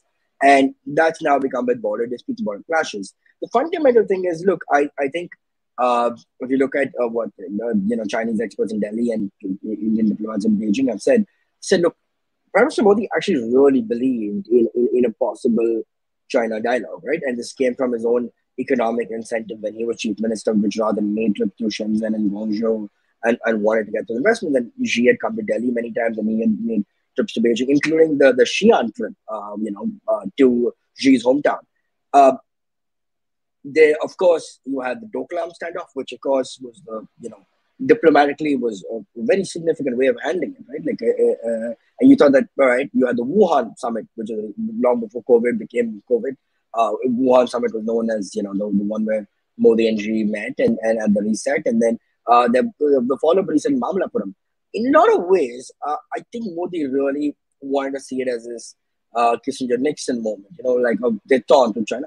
Even though India-China relations were never needed that détente, there was just never. It was, it was a belief of walk and chew gum at the same time. That is, that the fact that the economic trade relationship had not been impacted while the border disputes had never been settled, right from over years. But there was an assumption that, look, there's never been a sense of fighting across the border. There, the Nantula Pass has been okay. The McMahon line has never been.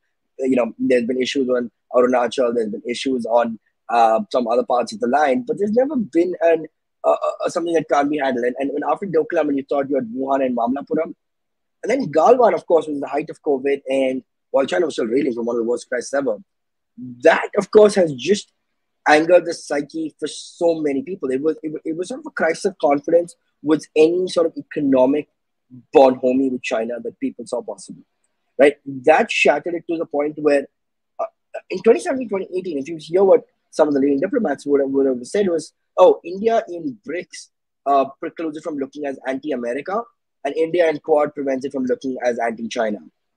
And now that's fundamentally, right from the fact that India did not mince any words with the clashes in Galwan, it was far more brutal than what people expected. It was a violation of a lot of territorial integrity. It was what happened after that was, of course, you saw the exodus of Chinese companies in from TikTok, ByteDance, getting their boot out, and many other companies.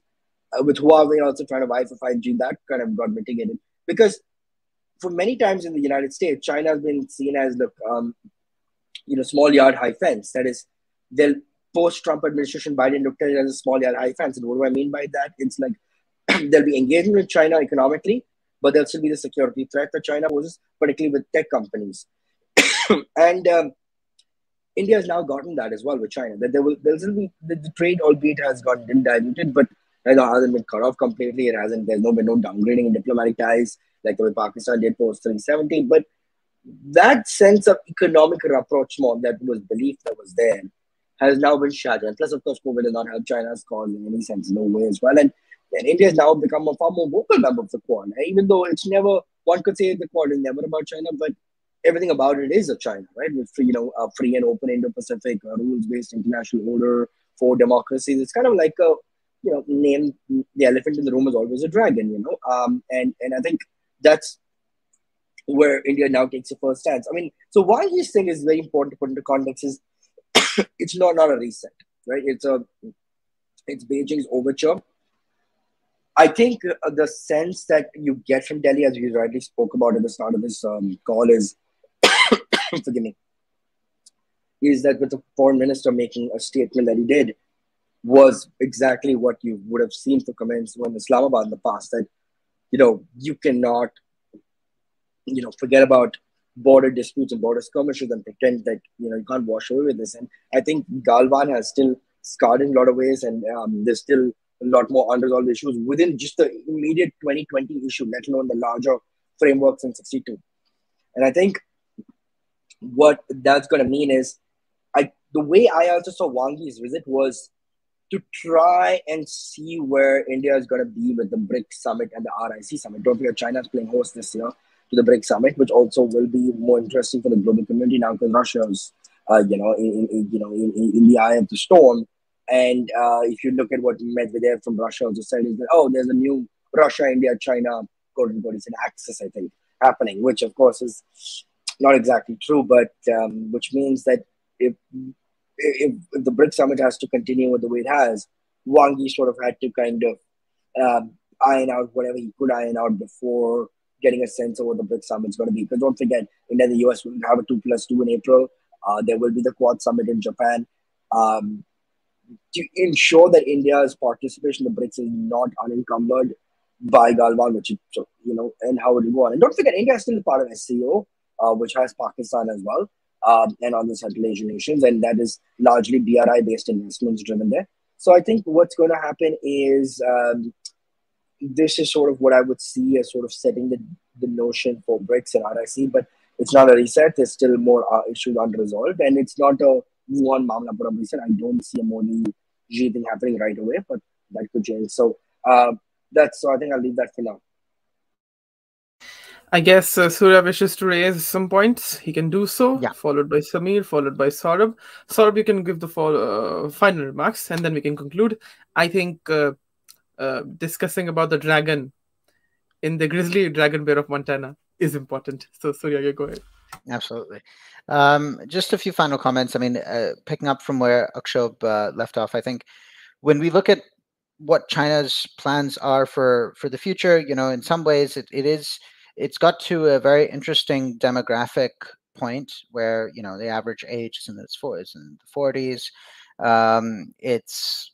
It's ridden this manufacturing and export wave for nearly 30 years. It's kind of edged ahead of the world using the COVID crisis in many ways to kind of get within touching distance of the US. And it still intends to retain hegemony over certain key strategic supply chains globally to make sure that they still are the central pole, which can kind of be the lever everywhere and can kind of expand geopolitically on the back of its economic entrenchment globally. But at the same time, I think it's going to look more inwards. It's going to focus significantly on its domestic consumption. There are still very large, 70% of its population is still not wealthy. When we look at the 30% of the 1.5 billion, that's a very large number, which is kind of what we see as the prosperous China. There's a very large section of China which is not prosperous as yet. It's kind of got a lot of its basics in order for those people. The government has made sure it's that they're pakka houses, as we say in India, for them. Their water connections and kind of what India is doing now. In many ways, the Chinese have already delivered over the last 20 years. But beyond this, you see a slowdown in the real estate space. You see a slowdown in certain areas. So they kind of want to focus on domestic consumption. That was something that Xi Jinping even talked about earlier. If I'm not mistaken, I think it was 2 or 3 years ago. He kind of was discussing this. So you probably will end up seeing a slightly more inward-looking China, but an inward-looking India as well, which is willing to also engage deeply with the West. If the West is willing to kind of depart from the 2005 idea, which is kind of still lurking about of a G2 world, right? It's fascinating that in the US, when there was this idea floated when China was around a $3 trillion economy in 2005.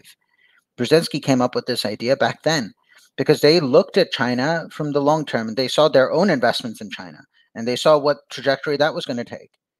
And that trajectory actually, it panned out exactly how they expected in many ways, that they strengthened China's hands through heavy investment in technology transfer. And also they knew what China was going to do with the technology and IP. They have not actually articulated anything of that kind for India.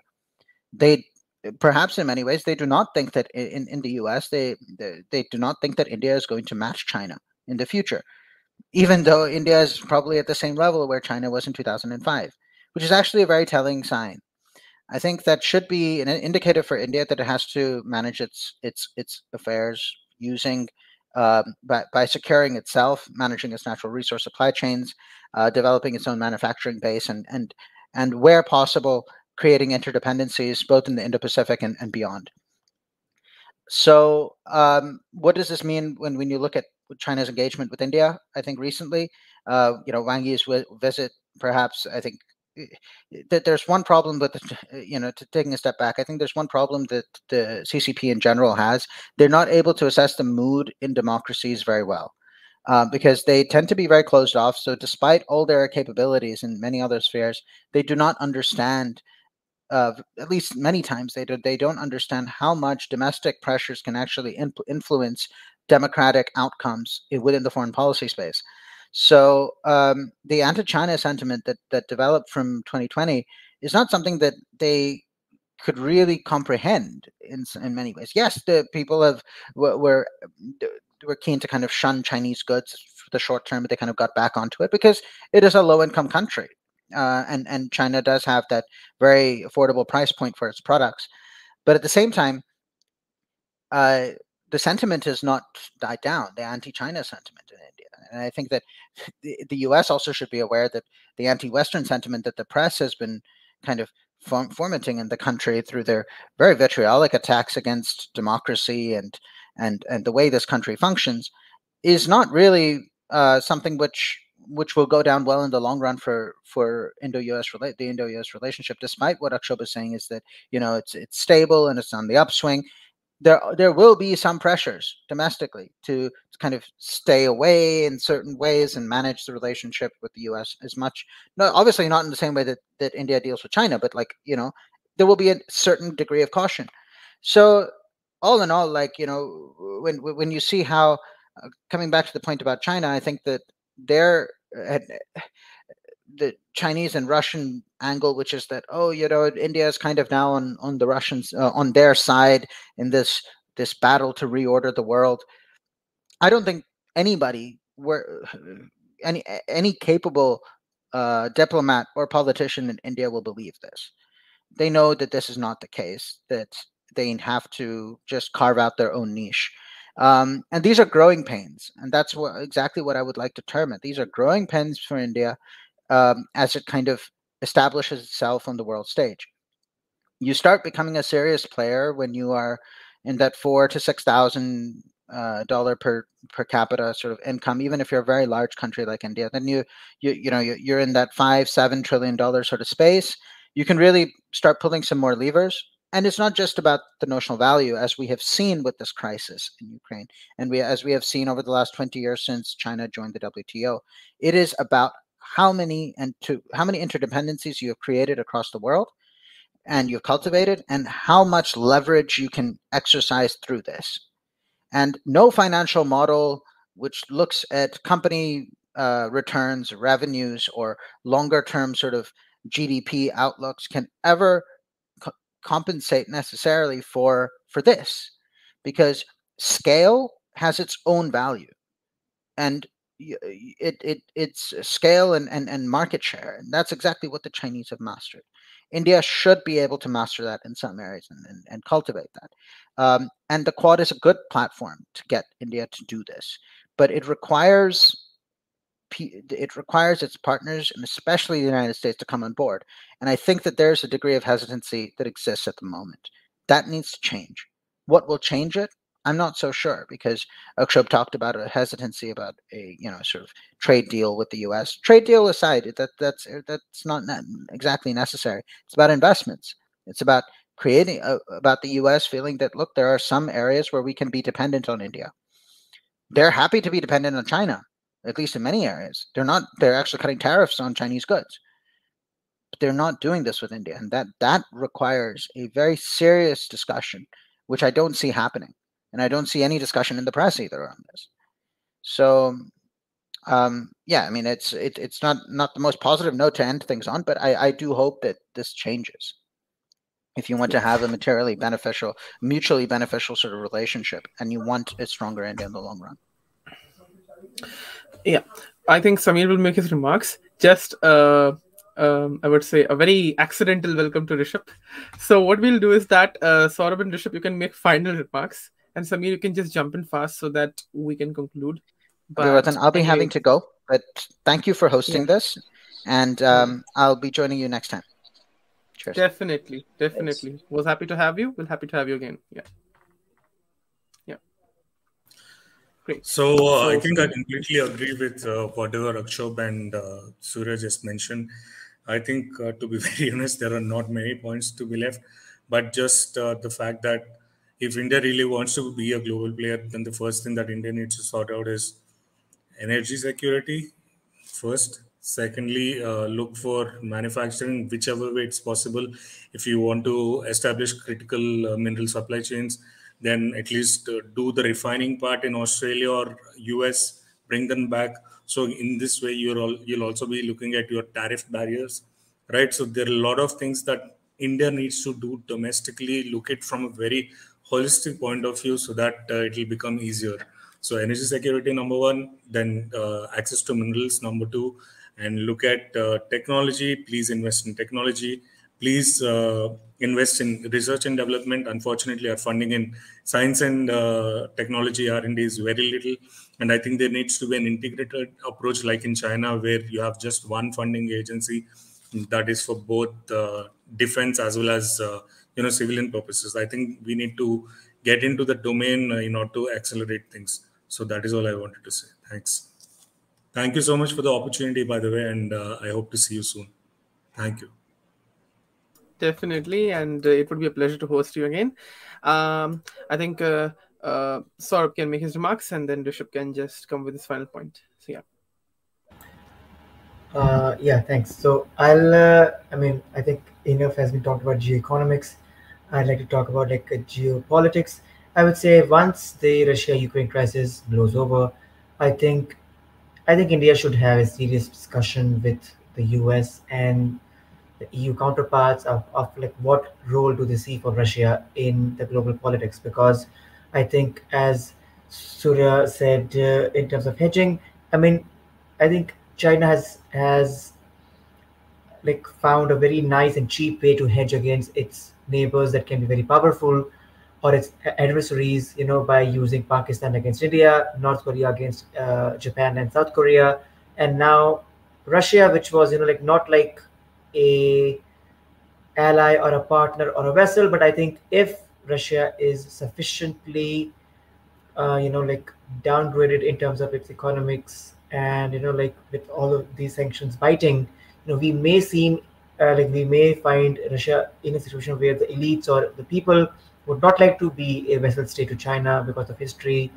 and like their own self perception of like Russia, but they might not have any choice. So if that happens, like it would be like Russia again is a nuclear power. It's a P5 power. So it is not just like another random country. It is not like so for China can easily use Russia, or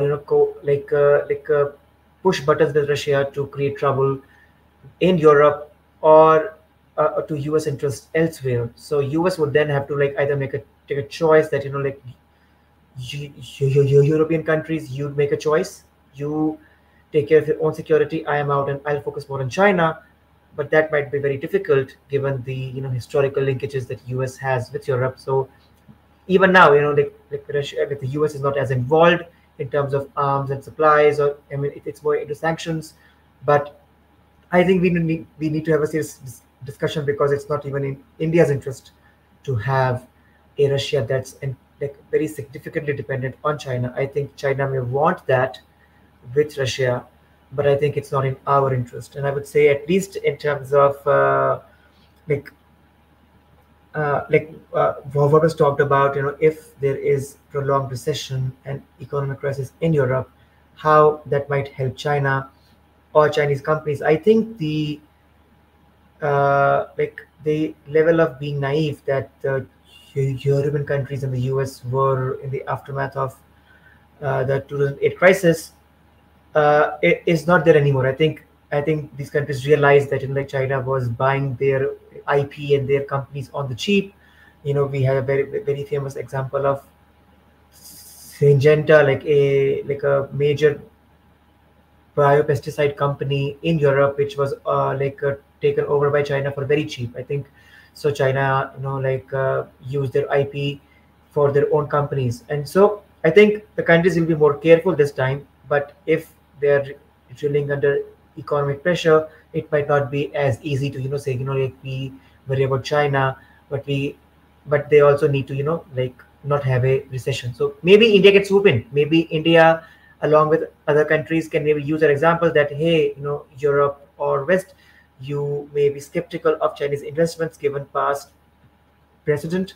So how about I invest in your country, or you offshore some of your industries to India, so that if the IP stays with you somewhat, and you can take advantage of cheap labor or the cheap industrial ecosystem that hopefully would be with India in due course of time, as was the case in China with China like 15 years ago. I mean that's essentially what I would like to say. But I think we need to have a discussion with the Western counterparts about how much of a hedge do they see Russia against China. I think because India can be like a bridge between Russia and the West, because I don't see like any uh, normalization happening between Russia and the West, anytime soon, given the scale of like conflict. Even if in the wildest of dreams there is a change of regime in Moscow, I think these things tend to like remain as a scar for a very, very long time.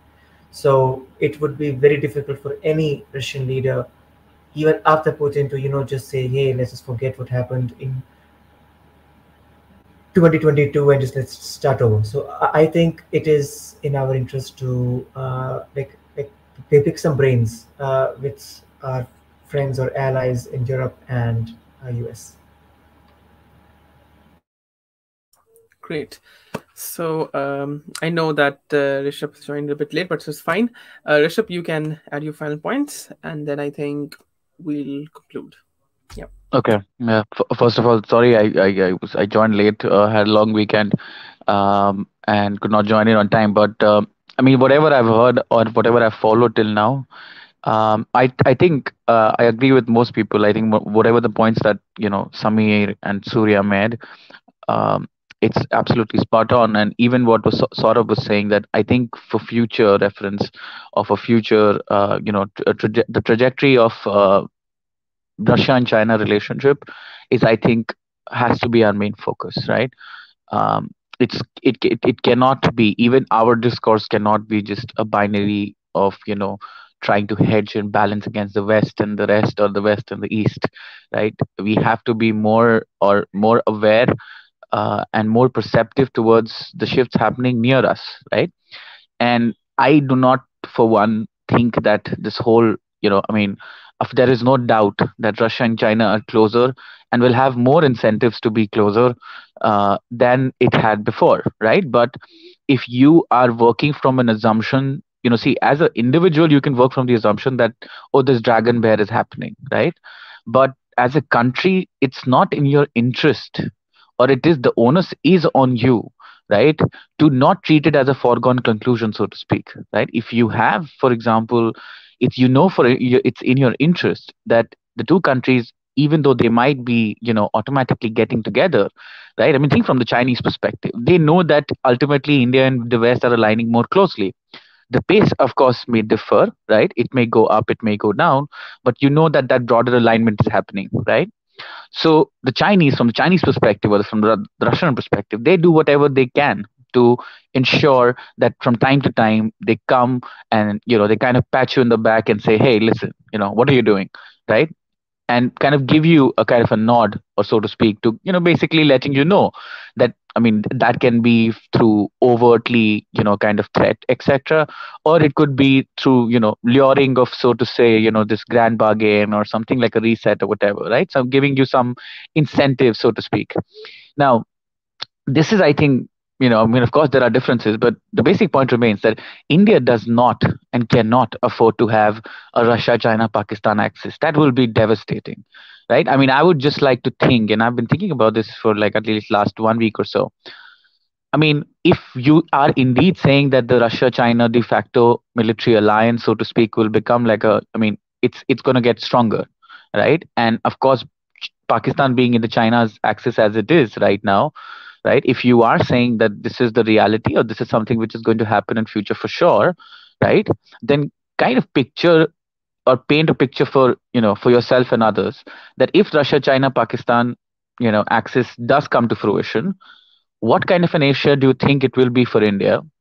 And how much do you think the US or any other country will be able to help you? And in what ways, right? To feel secure in Asia, especially in the subcontinent, right? I mean, combine Russia's diplomatic power, which, by the way, is going to stay no matter how much people in the West talk about. So combine Russia's diplomatic power, its residual military power, right? It's still going to be a very powerful country militarily. China's economic, diplomatic power, so to speak, and Pakistan undying devotion to hurt India, right?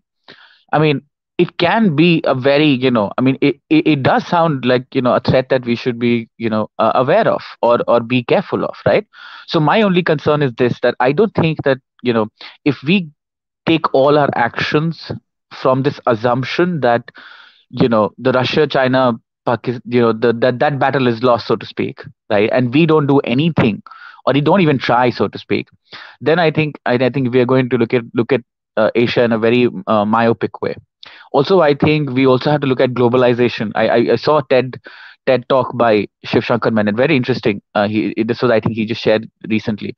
And I think a lot of people are also now considering the fact that a lot of their assumptions about the future of all these kind of alignments, realignments, and even relationships are based on the fact that globalization is, not going anywhere. I'm not so sure, right? And so are, I mean, a lot of other people. I mean, again, this is not to say, it's not to announce the demise of the globalized world, but there is a certain pullback, and there will be challenges that will come with it, right? So I think in that ways, we have to kind of recalibrate our thinking to even include these ideas. There has to be greater attention, as I said, paid to what Russia and China are actually doing rather than what people think they're doing. See, let's be honest, in our discourse, how many of us actually follow a Russian expert who resides in Russia, who looks and reads and talks, about Russia and what the Russian people are thinking or what the Russian elites are thinking? So I think, and same goes with the Chinese to some extent. Of course, there are some experts who do that, but in our general mainstream discourse, there you find none, right?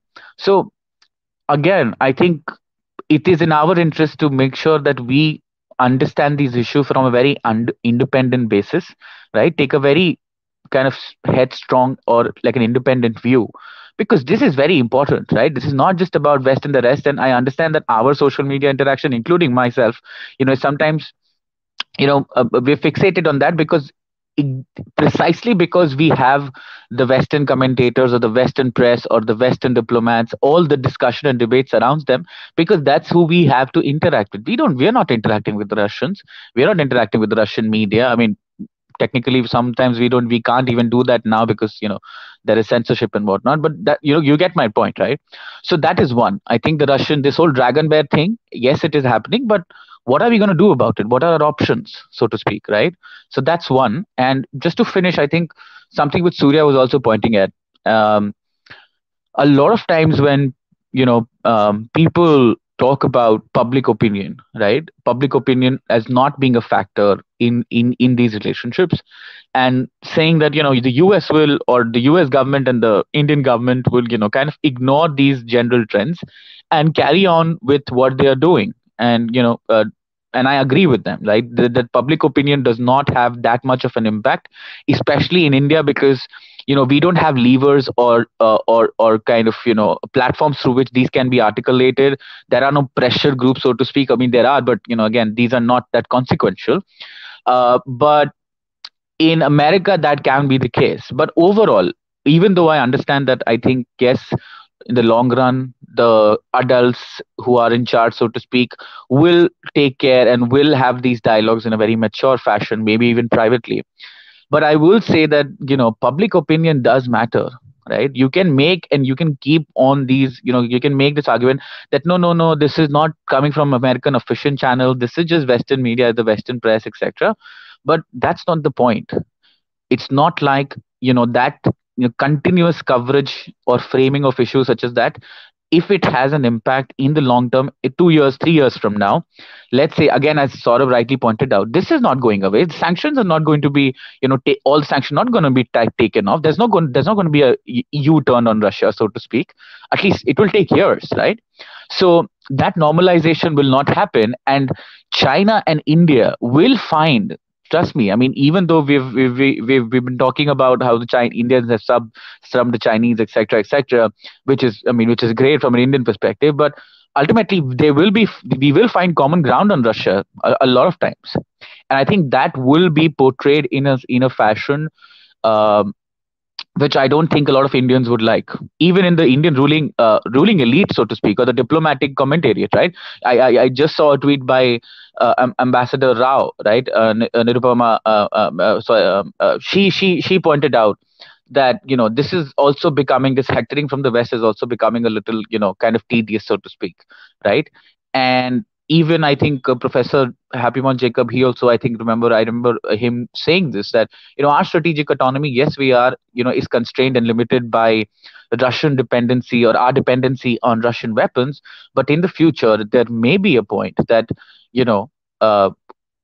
if a partner or an ally or any actor is kind of restricting your choices through whatever means, right?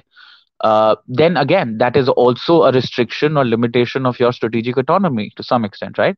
So I think public opinion, yes, it does not matter now, especially in the short term, right? Things will cool down and so will the media, etc. But again, remember, and again, I keep saying this, remember the Indian media's coverage in the Nepal earthquake crisis, so to speak, and how after that the opinion against India has just gone from bad to worse, right? And that has become a challenge, by the way, for India in Nepal's political circles, right? Ashley Tellis, remember, was talking about disenchantment in at the Capitol Hill or at the executive branch or the legislative branch when it comes to India, right? Again, I would like to just remind American counterparts or American friends that disenchantment can happen two ways, right? It's a two-way street, right? It can happen. I mean, I'm not saying it. I'm not saying it as a threat or something. Somebody who who I'm not saying it like kind of right back at you kind of thing. I'm basically saying that it can happen on both sides, and and most of us know that there are elements both on the right and the left in India who would like nothing more than to sabotage the Indo-American relationship, right? And there are people in both sides, so to speak. So I think we have to be careful on that. We have to emphasize and we have to articulate our interests and our positions very well, which I think the government is doing. And yeah, ensure that we also articulate as to what is our future action and what are our main goals. I think then probably a lot of people who have been misguided from the fact that, see, a lot of times when when Wang Yi's visit happened yesterday, I think a lot of people were very genuinely wanting that there has to be some sort of a, if not a reset, but a rapprochement, so to speak, so that there is dialing down of tension, which is a good thing. But again, I would say that it's something which India alone cannot do. It's a very difficult thing to do, right? I mean, if you're having an honest conversation on de-escalation, etc., there will be pressures from the public as to what is the technicality, what is what are you actually conceding, what you're not conceding. So exactly, public opinion matters. The government cannot be seen as to conceding anything, even patrolling rights in some friction points, right? Especially after what has been happening. So public opinion in that sense, whether it is the China relationship, whether it is the Russian relationship, or less so in the Russians case, but all these things matter in the long run. And in that sense, we have to be willing to make that case in a very much more clear manner, but also study other changes more carefully than we have, like especially the Russia-China alignment, so to speak, and the possibility of what that would do to a Pakistan, right? And what I mean, they also feel, I would say, they are also feeling a little giddy at that prospect, because they know that the US relationship is lost. I think that is why you see Prime Minister Imran Khan or anybody else, if he's gone today or tomorrow, that it's gone. It's not something it's in our interest. Yes, you can try to balance it out, but it's something which is to some extent, beyond salvaging. So they are very much dependent on China, of course. Maybe Russia will be too in some economic or financial ways. But let's be honest, right? In the demise, or I think there are people in India and elsewhere are too premature to talk about the demise of Russia. They are not going anywhere. Even if, okay, let's say there is a regime change. Do you think a Western kind of a backed or a pro-Western candidate will survive in Russia? They will not, right? Maybe there will be somebody else who's more balanced, etc. But let's not look at those kind of fantasies or etc. But ultimately focus on, yes, Russia is weakened, etc. And Russia will be weakened further, to my opinion as well. But it can be entirely possible. You're seeing that they are also dialing down their rhetoric, preparing their public for also a kind of a withdrawal, a kind of like a like, so to speak, giving themselves an off ramp. And I think even the Western countries should realize that, listen, this is also a time where they also need to take a step back and make sure, or give Putin kind of an off ramp, so to speak, because I think in the end it will save the Ukrainian people. They've fought well, and yes, there will be problems. Yes, there will be tough conversations to had when it comes to what to do with the eastern Ukraine, for example. But I think we can all agree that that will be the best. I mean, that can be something that can be solved through dialogue. Maybe the West can offer to relieve some pressure, etc., etc.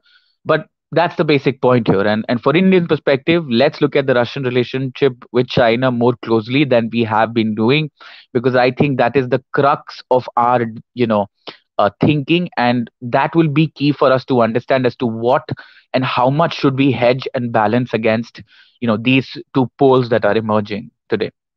So that's it. I'm sorry, I would have loved to hear other arguments that were made, etc., on the panel, but yeah, maybe next time. Thank you. Yeah, just to add on that, since you made some very interesting points, and then we are done, because I just have some, because you raised about information warfare and the way it affects governance and domestic political consensus, as we know. So I think I remember Shiv Shankar Menon coming on off the cuff, and he discussed a long time back that it's happening in the developed countries. Now, of course, he added India in that, but I don't think that's happening in India in that particular sense still, because India's political discourse is very, very different. It's not so quote unquote monolithic or very, very obvious as everybody thinks. It's very diverse. So not getting on India, but I think with the developed countries, first of all, I think it's a case that definitely the US is trying to consolidate its relationship with Europe, but there is a not a primal, but at least a secondary sense of multipolarity, which is reflective even in the discourse and the policy measures that Europe wants to do, right? So I think we know that information warfare does affect public opinion.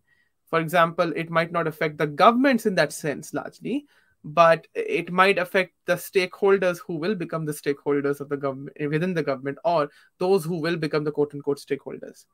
And I think it has to do with the genealogy of what. Yeah, just to add a small point here. Remember, a lot of Western commentators keep saying that it is the nostalgia which is holding the Indians back, the Indian elites, the Indian people, right? So you're conceding the argument, right? In that sense, of course, when it's convenient to you to explain India's decision, that yes, the sense of nostalgia and some public opinion is contributing to India's position to kind of hedge and not totally go against Russia, so to speak. Of course, we know that's not the case. There are multiple complex reasons. But you concede the point yourself, right? So when you are conceding that this can be a factor in this sense, then why can't it be factor the other way around when it comes to, US in the Indian-US relationship in the long term, right? So that's my only point. I'm not saying it's going to be fatal or it's going to be, very problematic, but it will increase challenges, right? Yes. They will increase their rhetoric. You will have in your domestic, arena. See, remember, even this government or any other government, they're not going to be this popular or strong forever. You may see the next government, so to speak, in India not being, a majority. Maybe it's a coalition government. Then you will have pressures. Then you'll have pressures from different players within that coalition, right? That why you're listening, why you're doing this, etc., etc. And then my point is that once foreign policy issues become a part of your domestic issue and rhetoric, then you have incentives to kind of always harangue or go against, certain countries. Saudi Arabia is one country or one relationship which has entered the US domestic politics in some way, where you see that there is an effect of US public opinion, having a large impact on the relationship or the trajectory of that relationship, right? The Saudis, again, and that has led to some problems between them, right? So I think we have to look at it from that angle and just not dismiss it right away. That's all I'm saying. Right? Everything will be fine, etc. Let's not be that, overtly confident as well. Yeah. And to just conclude fast, I think what happens is that when the domestic populace and the stakeholders and the government, all these three constituents of the state in that particular sense to understand foreign policy, engage and understand what's happening, I think it's a lot about information overload and also disinformation overload. But I think for that, we need a separate discussion on information warfare. Because to be very fair on information warfare, I have been criticizing also, but I think that information warfare is just too far-fetched sometimes, or also sometimes too fetched. But anyways, it's a thing altogether. And this is also why, despite being with the thing that, you know what, we need to be careful. I think that there are a lot of positive things going to happen in the Indo-American relations paradigm. And it's very obvious. It happened with the Soviets also, in some ways, dark or good or somewhere. So we can say in the Wild West way, good, bad, and ugly with India and US. But I think it's going to be fine for now, at least for this decade, in my view. So we conclude this discussion. I thank Surya, Samir, Akshob, Saurabh, and the special cameo of Rishabh for this episode of Global Hint. And we are already on Spotify, Anchor, Google Podcasts, and other platforms. We will be posting nearly all of our Indus Think, Global Hint, AI Now, and Indian Integrals episode from season 1 very soon. And once the same happens, we'll declare immediately. Till then, thank you so much. It was a nice discussion with all of you. And yes, we'll see all of you next time. Thank you. Bye-bye.